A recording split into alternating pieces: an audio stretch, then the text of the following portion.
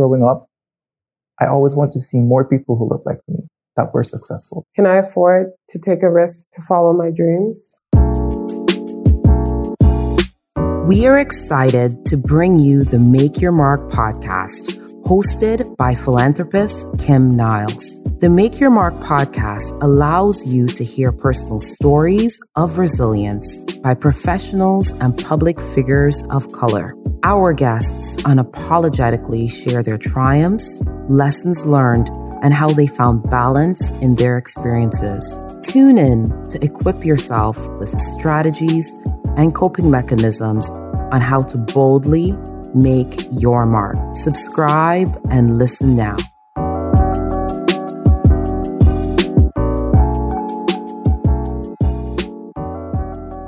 Hello and welcome to the Make Your Mark show. My name is Kim Niles and I'm going to be your host for today. We've got a powerhouse here in the house, Dr. Natasha Williams, registered psychologist with the College of Psychologists and the co-director of Allied Psychological Services. Welcome to the show, Natasha. Thank you so much for having me. Thank you. I reached out to her literally on Good Friday. I was like, okay, Kim, stop being a creep. Like, it's Good Friday. No one's working right now. And you responded so quickly to me. Yes. So thank you for that. Oh, no problem. And you were actually tagged when we put out a post, who are people that people would want to see, and you got tagged in it, and people are watching you. Wow, that's amazing. Yeah. That's amazing. Sometimes we always feel like we're not being heard or no one's listening, but no. They're listening. Sometimes you're not 100% sure sometimes, but it's a blessing, so it's great. Awesome. So, Natasha, when I read your bio, I was like, okay, I go every day, right? So I'm going, and I'm like, geez, Kim, you need to slow down. But then I read your bio. I was like, all right, I ain't doing so bad. Oh dear. Because girl, you are, I just love everything that you're about and all the work that you're doing in our community. So I'm going to pass it over to you because you're going to do a way better job telling that story than I am. Okay. So in terms of what I'm doing, oh my goodness, where do I start? So maybe we'll start with Allied Psychological Services. So I'm a registered psychologist. I've been a psychologist now for 13 years.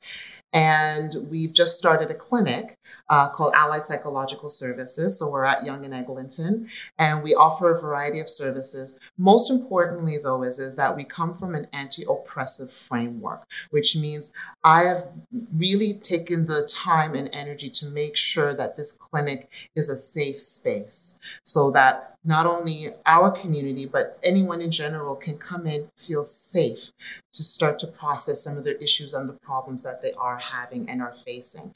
And a lot of times within our community in particular, we find we don't have those safe spaces, especially when we're starting to talk about mental health and mental illness. If we actually feel open enough to actually reach out, unfortunately, what I've been hearing from community is that they don't have the safe space, or they're going somewhere and then they're being re-traumatized again.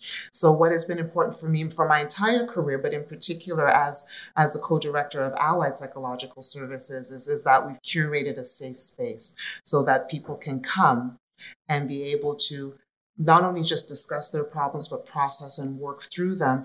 But also we have a wide range of clinicians. So we have clinicians from our community as well as from other ethno-racial communities. And that's been very important for me as well, so that they can come in and community can see themselves. And that's been a huge thing for me. So that's amazing. So I think we need to defog this right here, because I did this on the call yesterday with you, where I called you a psychiatrist. Right. So what is the difference, just for our viewers to know, because I think we get it twisted, and we'll call the two the same, but they're very different worlds. Yes. What is the difference between a psychologist and a psychiatrist? Okay, so first of all, both of us, we do have a very similar scope of practice. Now, a psychiatrist is a medical doctor. So they go to medical school, and from there, what they'll do is they'll stream, and then they will focus on mental health, mental illness, but more from a medication perspective, from that scientific medication perspective. So a lot of times, the main role or the primary role of the psychiatrist is to manage medication. There are some that do psychotherapy as well, but usually their primary role is to manage medications. Now, my psychiatric sisters and brothers have wait lists like you wouldn't believe. Wow. I'm hearing anywhere between 6 to 9 months to almost a year to get in to see a psychiatrist. And a lot of times, literally, it is in and out. It's, how's the medications, how things going, and then that's it. The other thing that differentiates us is that since psychiatrists are medical doctors, they are covered by our Ontario Health Program. So they are covered by OHIP.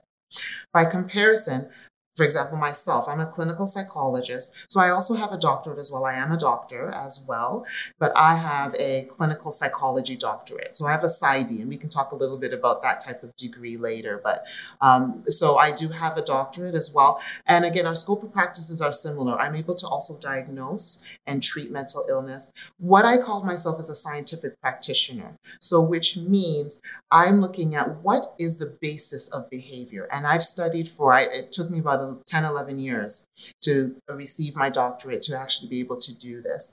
The other piece is that I've also been very well trained and versed in psychotherapeutic practices. So they're not only just counseling, but how to heal and repair, using a lot of that scientific and basic knowledge about upbringing and those types of things. So the primary difference between us is that I'm not a medical doctor, and B, I don't prescribe medication. Okay. So now, and I want to be very politically correct. Absolutely. Because within our community, it's not something we like to talk about. Mm-hmm. We do not like to talk about mental health. We don't like saying we have a mental illness. Right. We don't want to put that plaque upon ourselves. Right. So how has that been for you being a psychologist, now having to open up those doors to our community and them coming in, first of all, with an open mind? Right. And has there been times where people have, say, been prescribed to you, and then getting past that was just right, the block that was there? Right. So I think our community, it's been evolving. I'll say that much. Now, again, being in it for 13 years, I think I've seen the progressive nature of what we're seeing in terms of mental health, mental illness in our community. Not saying that the stigma is not real and it's not very strong still, but what I'm seeing is a bit of a progression where I'm seeing that we want to have the dialogue. I think our community is really starting to understand something is off. We can't be hiding this any longer. And actually hiding this and having this in silence is actually killing us. So we need to get a better understanding of this dialogue.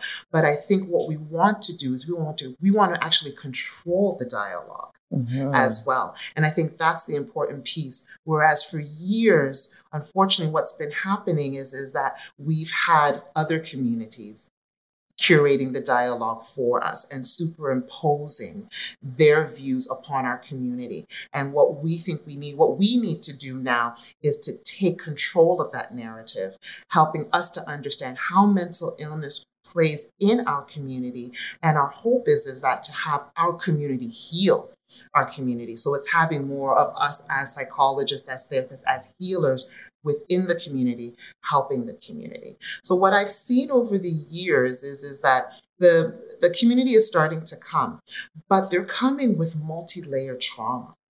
Because again, what they've been doing is that they've been going to other hospitals or other therapists who don't look like us. And those therapists don't understand us.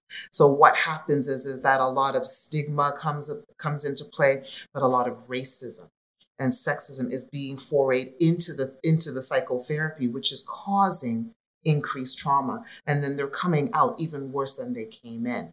So a lot of times, a lot of the clients that I have come in with skepticism, and they come with walls. They see that we look alike or look similar, but they're still coming guarded. So a lot of it has been, how do we break down some of those blocks so that we can open up a space for healing? And that does take time, but once they're able to do that, the healing is incredible.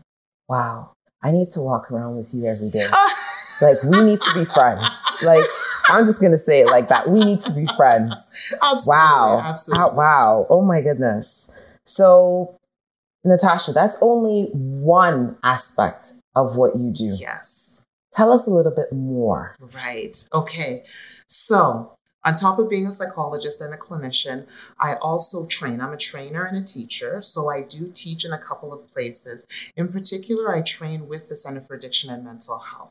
So I'm contracted with them. I was doing a project with them, a research project, and it was culturally adapting cognitive behavioral therapy for the English-speaking Caribbean community. So it was trying to understand this modality of therapy, which is a westernized modality of therapy. How can it work for our community? So I was one of the principal therapists in that research project. And from there, a manual was also then created to sort of help other healthcare professionals to work with our community using this modality. With that, I've now been training other healthcare professionals in community health centers and other settings for several years since this project has been produced, which has also been an amazing journey. And I'm still training till this day. I have about, I think, 3 or 4 community health centers or other places that are now looking for this training as well. What's also fascinating is that I tell a lot of the clinicians that are working with this modality is that it is a modality. It may not be the only way. Put it in your toolbox, but then also there could be other ways that we can use to heal our community. Our community has so many resources. Yes, we're using this culturally adaptive piece, but please don't only think that this is the only thing. So I also talk about African and Black psychology as well. And how does that, how can we use that to also heal our community as well? So that's another piece. So I also train and teach. And I also teach on cognitive behavioral therapy as well. I teach at the Adler School of Professional Psychology. I'm the main clinician or the main trainer for their cognitive behavioral therapy certificate program. So I also teach a lot of healthcare professionals as well as master's students in that school. Wow. And that's another piece. Okay, then. Holy, good for you. Thank you. Thank you for the work that you're doing within our community. We need more of you. Oh my goodness. Thank you. And you know what? I appreciate it. And I really do believe that it is our job as community to heal our community. Yes, it is. It's been a journey to actually get here. It's not an easy road to actually get here, but I also want my life to be a testimony that it can be done. A little unconventionally, so we'll talk a little bit about that later, but it can be done. And we do need more of us in whatever capacity to do the healing and not depend on other community. Absolutely. So we are going to take a quick break and we'll be right back. Looking to consolidate your debt? In the market to purchase your first home? Interested in acquiring an investment property? Look no further. More Freedom is here to serve you.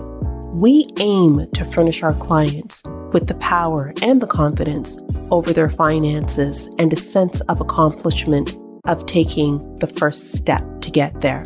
Follow us on Instagram and Facebook at I Want More Freedom. And you can always connect with us via our website at morefreedom.ca. Hello, and we are back on the Make Your Mark talk show. And today we have Dr. Natasha Williams. And I said powerhouse before. I'm trying to think of a bigger word because power is not even it. You are well-rounded, grounded in first yourself and then within your community. And I could feel your energy of being so passionate about what you do. And, they say passion drives success. Absolutely. Right? So, and on that note, what would you say one of your biggest accomplishments has been? I would say one of my biggest accomplishments was right at the beginning of my career. A lot of times what we do as students is when you finish your doctorate, you believe that I'll just get a position or a job at the hospital or in corrections or something in an institution of some sort. I found out really quickly that I couldn't find work when I was preparing to graduate. I could not find any work. So I was like, my goodness, what am I going to do? So it's either I find a job or I make a job. So I decided to start private practice as soon as I graduated. Now, mind you, when you graduate, you still have a year that you have to register with the College of Psychologists. You have supervisors, there's exams you have to take. But I decided right then and there that I'm going to be in private practice. So I've been in private practice from the day that I graduated. And it was one of the scariest things that I could have done, because a lot of times you're groomed to get a job at the hospital or community health center or something of that nature. I was very fortunate with the degree that I have, that they gave us a little bit of business background training in terms of, if you're going to be a clinician and in a private practice, then this is what you would do. But I really had to take that leap and say, let's go. And I've been in private practice ever since. So that was one of my biggest accomplishments. It was the scariest thing, one of the scariest things that I've done. But through my life, I've learned to work through fear instead of avoiding fear, because the more that you're able to work through it instead of avoiding it is when your accomplishments become bigger and bigger. So that lesson has been learned for a long time now. So I can contest to that in terms of, you're getting out into the world now as a psychologist. Right. And, you have so many voices happening in your head, my credibility, who's going to come to me, who's going to trust me. And on top of that, then now you're starting a new business. Right, exactly. So you have entrepreneurial life. Thank you. And then you have the life of, am I qualified? Because you're just starting out, right? Yep. So, I'm now learning and navigating how to be a psychologist, but then also I need to be a businesswoman as well. Yes. And making sure that this business foundationally is set up appropriately so that it's not set up to fail. Yep. So I'm learning these two things. And then I have so many other hats at the same time. I'm also the accountant. I'm also the secretary. I'm also, I'm doing 1,000,001 things at the same time. But you need to learn this and learn it quick so that you make sure that this foundation can be set so that I can be now in business for now 13 years. And it's so funny to say 13 years, thinking that it's a long time, when I go meet my other colleagues and they're like, oh, you're just a baby in the field. I'm like, oh, okay, then 30 years. Or I'm like, okay, all right, that's all right. And you will get there, Absolutely. But it's just, I can contest to that in terms of going from working within the corporate world and then becoming a full-time entrepreneur. And then you have these questions of doubt that seep in. And, when you're under somebody else's roof, you can perform, you're running on wheels, you're like, we got this going on. Right. But as soon as there's no roof, you got to take care of yourself. All of those safety nets are pretty much gone, right? I've had people say, I just get comfortable, having a paycheck every 2 weeks and whatever. And I go, well, you've got to learn to be comfortable being uncomfortable. Exactly. And learn how to work through that discomfort really quickly, or else you will not progress to your next level. You can stay in that comfort and that's fine for you. But if you want to elevate to next levels, you better learn how to be comfortable being uncomfortable. Absolutely. And it's the key, because in the work that I do now, especially with coaching, I tell people this all the time. They'll be like, oh, Kim, you know what? You make things look so easy. Easy. Not even. You don't have a clue, but I don't live in fear. I face fear. Right. Right. I don't live in it. I face it and I say, you know what? What is the other option here? The other option is going in and swiping in and investing into someone else. Thank you. That can tomorrow tell me that, you know what, your services are no longer needed.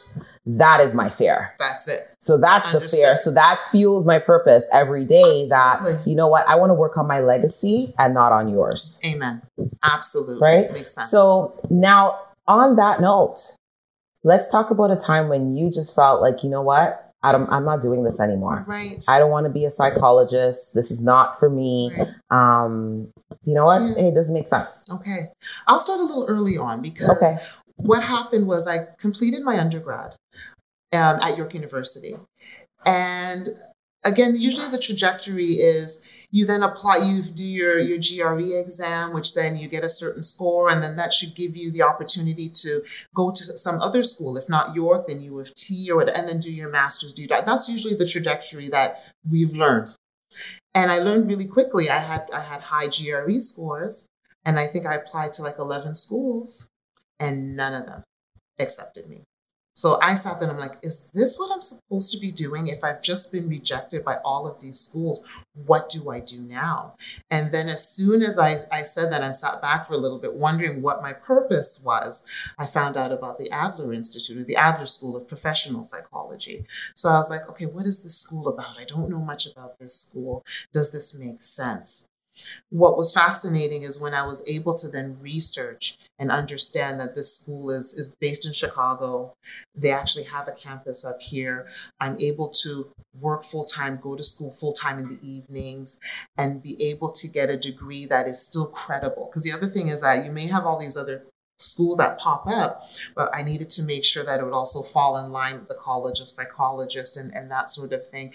And knowing that I had the grades, it wasn't that they were just taking any and everybody, that I actually had the grades to actually get in and get my master's, be able to do my doctorate as well, was amazing. So that was the first piece where I had to start thinking unconventionally to still get what I wanted. The second piece was to obtain my doctorate. I have what you call a PsyD. So I have a clinical doctorate in psychology versus a PhD, which is a doctorate in philosophy. And then from there, you have your focus on whatever you want to focus on. What was amazing, and so a PsyD is not offered in Canada. It is recognized in Canada, but they didn't have any training facilities for a PsyD. So I needed to go to the US. The school that I went to, campus is in Chicago, but I was also afforded the opportunity to live here, work here full-time, and go down there and be a full-time student because the classes were evenings and weekends. So what I had to do, or what I decided to do, was live here and commute to Chicago every 2 weeks for 3 years. Now I was on a student budget, which means I took the Greyhound every 2 weeks for 3 years. To get this done. And then my final year, I was able to stay here, do my internship at the Center for Addiction and Mental Health and complete. So I really had to think about things in an unconventional manner, facing adversity in the midst of all of this. And a lot of it was also questioning some of my training as well, because a lot of the training, especially when we were talking about cultural competency, and I put that in quotes and I'll roll my eyes a little bit because that concept in and of itself is another show. But I had to question a lot of that as well. So when I came back up here, I said, okay, I've got my degree. That's great, but I need to research because if I'm using that training to now try to heal my community, I'm pretty sure I'm going to do more harm. So I then had to educate myself and look and see what was out there and what did the community need as well. Because I mean, for me, my priority is the community, but I am a psychologist. I can treat anybody, but I know that our community has those needs as well. So literally it went back and forth for the 3 years, every 2 weeks, then becoming an intern at the Center for Addiction and Mental Health, one of the first Black interns as well, and facing adversity there because the other 6 Caucasian interns did not believe I deserved to be there, that I was there just because I was Black. Wow. So, Natasha, from hearing your story, and when we think about kind of going back to, talking about becoming an entrepreneur, yes, your journey in actually even just your education started to prepare you to be an entrepreneur. Absolutely. Right? Because as an entrepreneur, you will get 11, 15, 20 no's. You will get that. Very true. Right? And I say God works in mysterious ways because he knew what he was preparing you for. Absolutely. And that is the first test that was put towards you because it was like, you know what? Let me see if you're ready for this journey. Because even at number 11, not too many people could take 11 no's. Oh, absolutely. Not too many people can, trust me, take 11 people telling them no. They would say, you know what? This is not for me. This is a sign. Right? And even with that, then you're like, you know what? I'm going to persevere. Mm-hmm. I'm going to go to Chicago every 2 weeks on a Greyhound bus to pursue this because I believe it in my heart. I could feel it. Right. And then you were able to make it out. And that was his first test for you. Absolutely. That was your first obstacle that you had to face and you made it through. Absolutely. Oh, we are having some great conversation. Absolutely. Like you're talking real life. And I love how you are able to really show us the global perspective as opposed to just the local, like here's a situation, but really taking more of a global approach with it and seeing how the narrative to your story is actually now fully coming to fruition. Absolutely. So What I'd like to get into now a little bit is, what are your support systems? Like, going through this journey, what has that looked like for you? Right. Support systems for me, first and foremost, has been my faith. Faith has been so integral in every aspect, in every piece of my life. And I know that if I didn't have that faith in God, being raised in a Christian household, understanding not only just being raised in a Christian household, but how I have my own personal relationship with God. And what does that look like for me has been my rock and my place to go throughout this whole journey, because I've had so many different ups and downs. And if I didn't anchor myself in that support, I definitely would not be where I am right now. Using that as a foundation, I have an amazing family, siblings, parents, extended family who have seen the journey that I've gone through, known what I've gone through, but have been there with me at all times. And I tell people, a lot of times you'll know who your supports are because some people see your glory and they don't know your story. But a lot of times the people that have seen your story and they still are with you, they are truly your friends. These are truly the people that are friends or family. Those are the true people that are your supports and that are by your side. With that as well, then my other supports is sort of also taking care of self. So it's great to have these, social supports and outlets, and my faith in God, my church family, those types of things.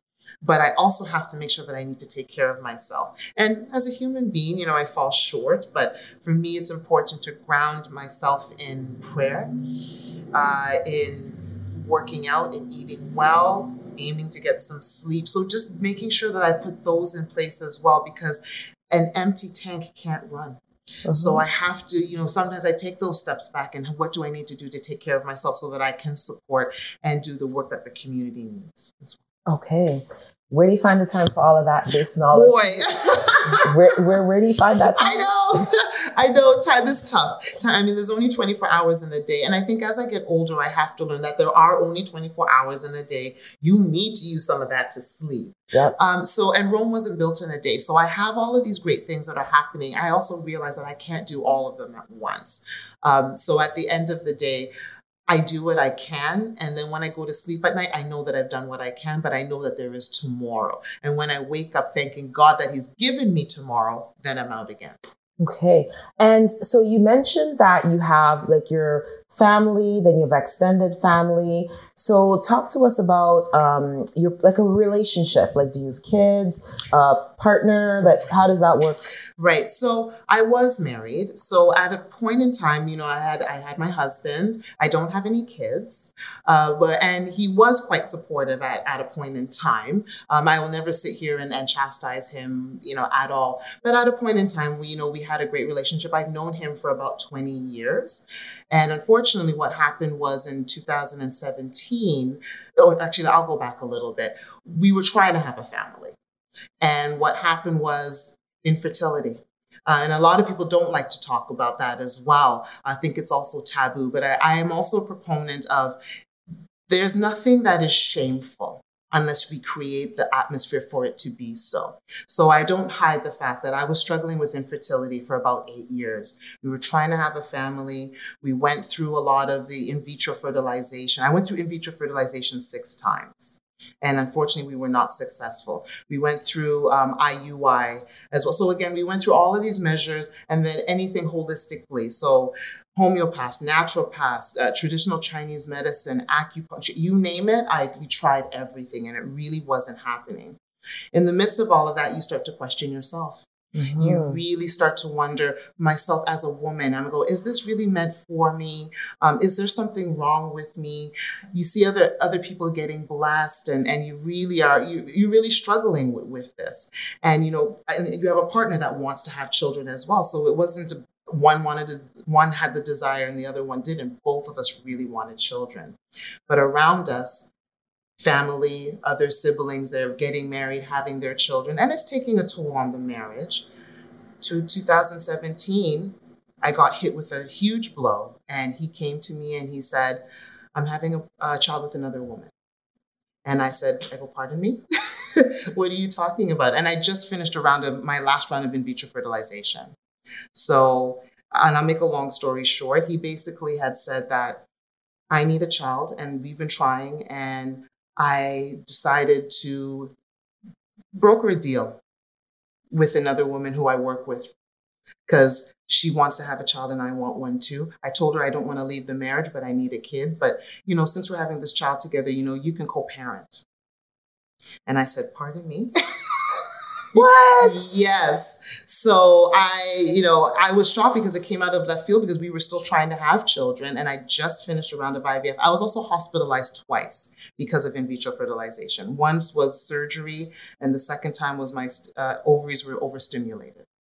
So going through all of this, my body going through so much, I gained about 70 pounds with all of the medications and that type of thing. So for him to come and tell me this, I said, I can't believe this. Unbelievable. But I stayed for a little while because I thought we can work out this marriage because we have all of these thought processes as Black Caribbean woman, Christian woman. You're supposed to stay through all of this adversity. And I stayed for a little bit, but it became clearer and clearer that, he was in it only for himself. And he wanted me in the marriage still, but in my mind, it was for what I could give, not for loving me. Because I'm a doctor and I have, I have financial means and she's so intelligent and, this. So there was a lot of things that happened. So 2 months after he told me that, I said, I'm leaving. Because I go, you really don't want me. You want what I can give you. And you never even thought of me when you brokered this deal. Right. And this is how we presented it. I don't really think that that's what it was. He was having an affair for quite some time. And the baby wasn't a mistake. He planned it. But he also wanted to stay married. So I left. And that was one of the toughest things to go through. And that's where you lean on your support systems. And I also had to thoroughly understand my relationship with God and not use Christianity or my religion to keep me in somewhere that God didn't want me to be in the first place. So a lot of times we use our faith to beat up ourselves and make us feel that we are less than. But I had to recalibrate what my relationship was because I don't think I was fully hearing God. I was hearing what I wanted, what I believed I needed to hear, or what I thought was right. And I had to go to a space where I was like, that's not what you want from me, because God is not a being who accepts mediocrity. And staying in that situation would have been staying in mediocrity, and that wouldn't have been his best. And I see now why all of this had to happen. I don't even know the feeling to express that I'm feeling. If it's like, I felt a time I wanted to cry. Right. I felt like I wanted to vomit. Like, I honestly, I just didn't know what to feel. Right. So I could only imagine what you felt. It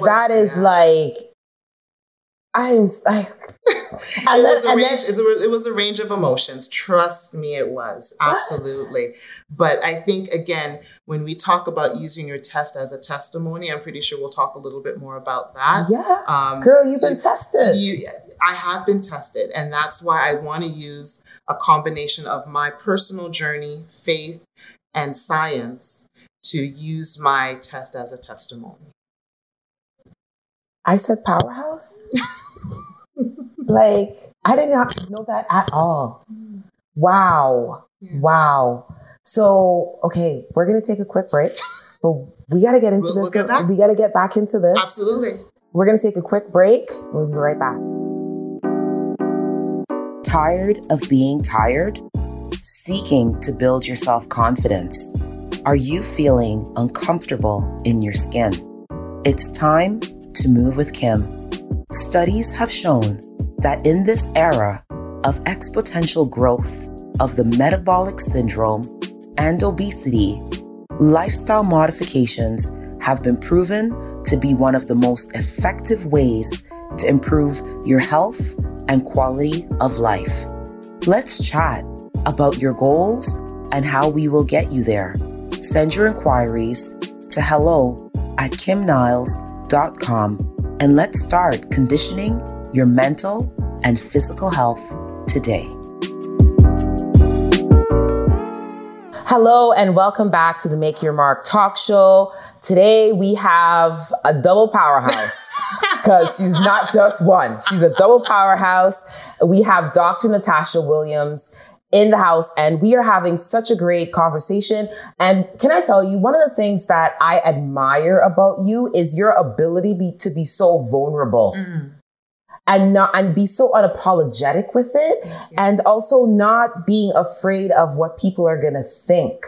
And one of the things you said just before the break is you talked about, we only have shame if we own that shame. Absolutely. And I just the story that you shared on your experience being married for such a time, I think it was over 20 years. I've known him for 20 years, but we were married for just under 10. So you've known him for 20 years, married for just under 10. Yes. And to have such a horrific, because I was getting goosebumps. I was like, I thought of my time in the gym and I was like, I didn't work out yesterday. I felt this inner rage coming out that I was like, oh my God, like seriously, really? And the way that you just packaged that and told your story, and thank you. Thank you. That's all I can say. And one thing I will say, because my mind is just raging with so many thoughts, one thing I will say is that, and I say this a lot when I speak in shelters, is you don't have to give birth to be a mother. That's right. Absolutely. Right? You don't have to give birth to be a mother. And some people's purpose in life is just to give birth. Right. Absolutely. It is just to give birth. Right. That's their part that they were supposed to play in that child's life. That's right. So I believe that no one should feel no shame from not having to go through that experience. Thank you. Because you can give so much more to a life without having to bring that life. Thank you. I think what's so interesting with that and what you've just said is that unfortunately in our society, there still is that culture of shame that you are not a woman unless you have given birth, to a child yourself. And even if you've given birth, there's always these multi-layers of shame. Well, if you didn't give birth naturally and you had a C-section, then you didn't really give birth. And then we just keep on going. I think it came really to a head when they had the story with Gabrielle Union and Dwayne Wade. Okay. Because they had a surrogate, because she was trying to have children. I think her book, and she's been very open about her struggles with infertility as well. And they ended up having a surrogate to have their child. And then she was then shamed on social media for not being a real mother because she didn't give birth to her daughter. And I'm like, look at this. We are in 2019 and there is still such a stigma and shame that's attached to a woman being a mother and that type of thing. So I think what's amazing is that as we're going forth, there's voices that are speaking to a lot of these topics, to, infertility and surrogacy and adoption and all of these types of things, but that there is no shame that is tied to not giving birth. Being a woman and giving birth is part, but it's not the whole thing. You don't have to lose your sense of womanhood just because you have not given birth. So I'd love to really, talk about that as well. Again, there's no shame in that unless we decide that it is shameful. And the more things that we hide, stigma, mental health, mental illness, infertility, all of those types of things, the more that you hide it is the more shame that is attached to it, because for some reason we're not supposed to talk about it. God bless you. Thank you. God bless you. Like, I believe that he is using you as a vessel to really get the story out and change the narrative. Absolutely. And if that is my purpose on this earth, then, may God fulfill that purpose in me. And that's what I strive to do every single day. Precious. So through this journey, yes, you curated an online masterclass. Yes, I did. Called Reclaim Your Voice. Reclaim Your Superwoman. Reclaim Your Superwoman. Right. And now, when you said that to me yesterday, when we had our chat, I was like, okay, that sounds cool. Right? Sounds cool. It's really good. Right. But now it has meaning to me now. Yes. Because through this journey, you would have had to reclaim your superwoman. Because after someone tries to literally tear you down, mentally and physically and emotionally, right, you really probably had to go through that process of reclaiming your superwoman. Yes. So tell us about that. Thank you. So absolutely. Going through my journey, I had to go through these steps of these things myself. Being a clinician, and a lot of times being trained as a psychologist, a lot of people think because you're trained, you know exactly what to do at all times. And they don't allow me my own humanness sometimes. Other people may not want to allow me my humanness. And in the midst of this, I really had to not only find my voice, but understand who I was as a woman and really try to carve out a path for myself. No apologies, no compromise. And that's where the online masterclass came about. So it's a 4-week online masterclass. It's through Zoom. So anyone around the world can take this course. Even though I'm based in Toronto and it's done in Toronto time, anyone around the world can take this course. It is a 4-week online masterclass where I'm helping women how to find their voice in the face of adversity. So, and initially it was curated just for people that were going through divorce. What I quickly found out is that I use the term divorce loosely because it's not just about divorce from a relationship. It's a divorce from mindsets that have been holding us back for a long period of time. So the first part of the course talks about what is this archetype of either the strong Black woman, the strong Black man, or the strong individual? And what are those archetypes that are holding us, or those mindsets that hold us back from being our best selves? Once we can identify them and understand where they have come from, a lot of times they've come from our upbringing of who we are as a woman, as a Black woman, as a Black man, as a Christian person or person of faith. Because I bring faith in this as well, because we had a discussion talking a little bit about, how the faith community also has a role to play in terms of a lot of the stigmas and the unhealthy mindsets that we sort of have in our minds as well. So being able to look at all of that and then looking at it from a psychological, scientific practitioner perspective and bringing in what I've learned over the years as a psychologist, bringing that all in to understand what these archetypes are, to blast them, giving us permission to do so, and then giving us again permission to curate them for ourselves. What does your superwoman look to you? So I usually tell people, especially in psychotherapy when I'm working with people, take off the cape, because that cape has been a chokehold for you for a long time.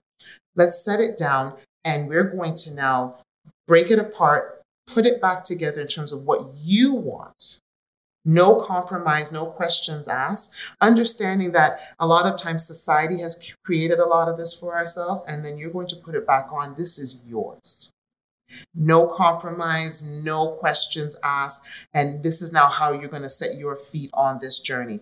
Understanding that you will have adversity because society might be telling you something different. Let's debunk some of those myths now and provide you with the strength that you need to overcome that. So 4 weeks is a very short amount of time to do this. It's a 2-hour online. But what my hope is that in those 4 weeks, anyone who registers for this course, it gives you the foundation to be able to then chart your course. So it's 2 hours online. On top of that, you also get a workbook that is sent to you so that you've got personal projects that you do week to week to sort of solidify some of the lessons learned.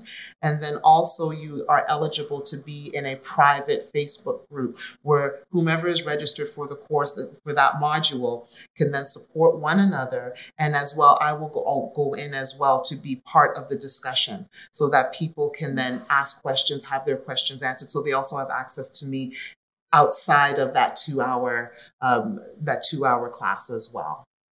Wow.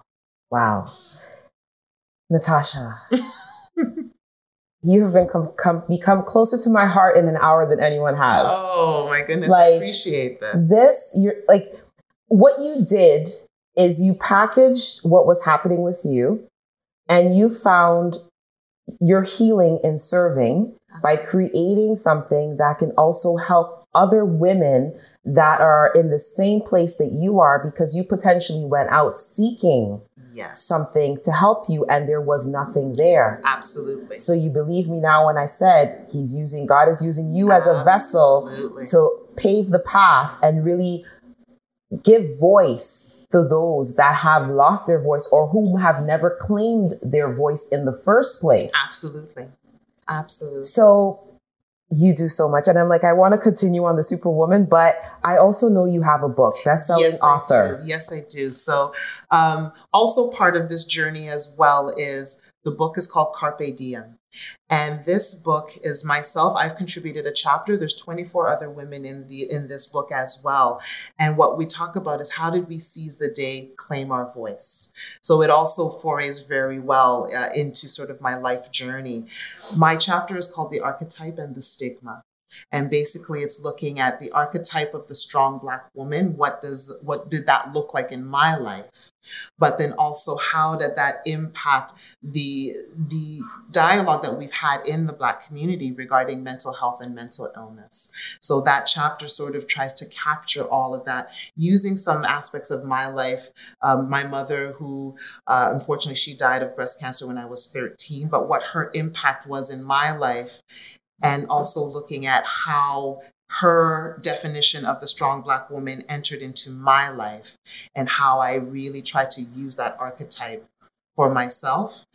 And also being able to understand how that forayed into my path in terms of becoming a psychologist, as well as understanding the stigma of mental health and mental illness within our community. So it was a fascinating journey to write that chapter as well. But I also, yes, I have that book is available as well, for purchase for other women to see not only my journey, but other women's journeys as well.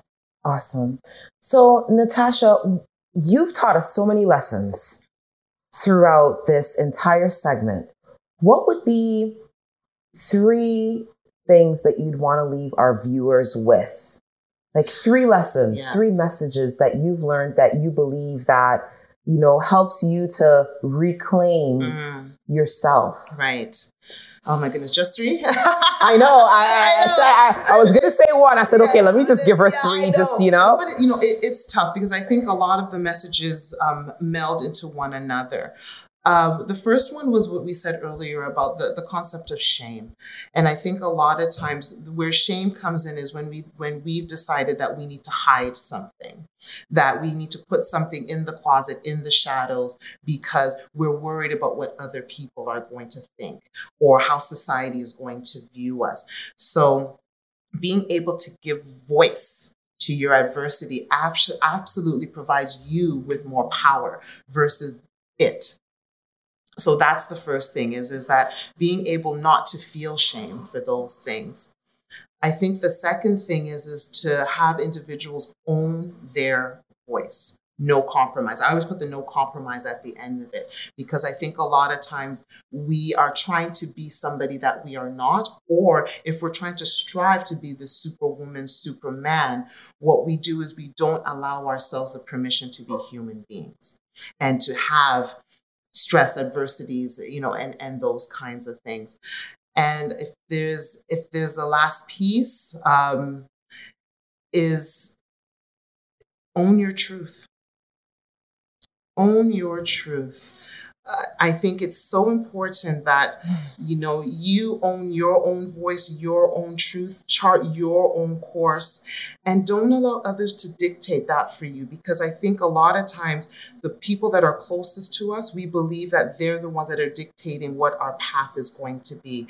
And once you learn to break out of that and to actually seek God first, because God is the one that implants whatever it is in your heart to provide the abundance that you desire. And if we decide to seek him first, then everything else falls into place. So people can tell you a whole ton of lies and stuff, but when you're rooted in him, what happens is that that it's lies and it's immediately things that you can push aside. So you want to make sure you own your own voice and seek him first. Natasha, I appreciate you. Thank you. I appreciate being here. I sincerely appreciate you. You have blessed my heart, and I know that you have blessed our viewers.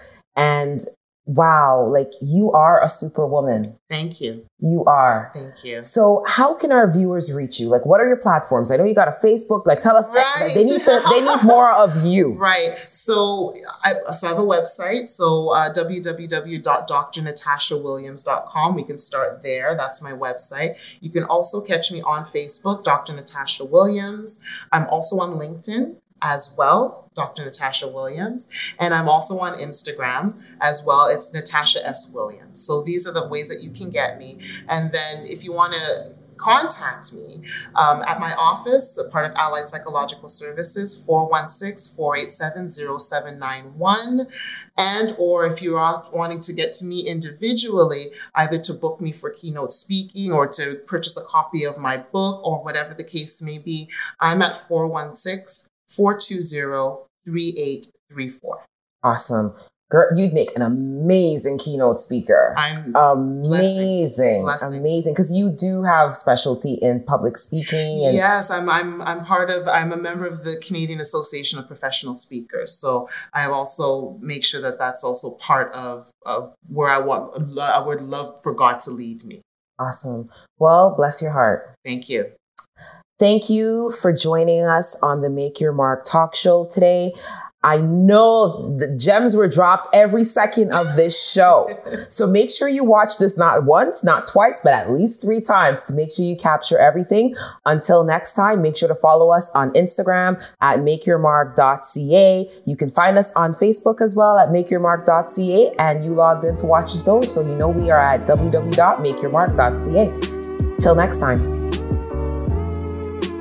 You've been listening to the Make Your Mark podcast. You can visit our website and follow us on Instagram, Facebook, and Twitter at makeyourmark.ca. And please subscribe, rate, and review.